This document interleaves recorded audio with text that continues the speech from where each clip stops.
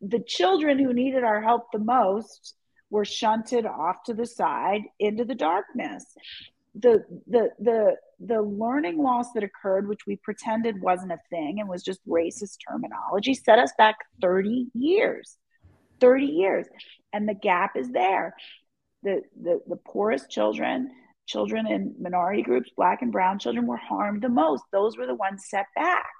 And so that's my fear. And all this, like, everyone's a victim, we actually end up making everyone the same and ignoring those folks that still need help. And what, making me attend anti-racism training repeatedly at Levi's in my last 2 years, me, disavowing my racism and crying that I had never done it before and I hadn't done it enough.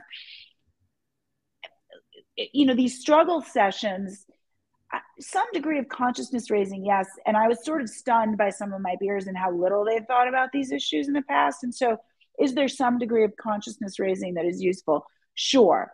But if you really wanted to do your part in defeating racism and driving for equality of opportunity, getting kids in school would have done a lot more than having 12 highly paid executives sit and cry about how they didn't realize how racist they were.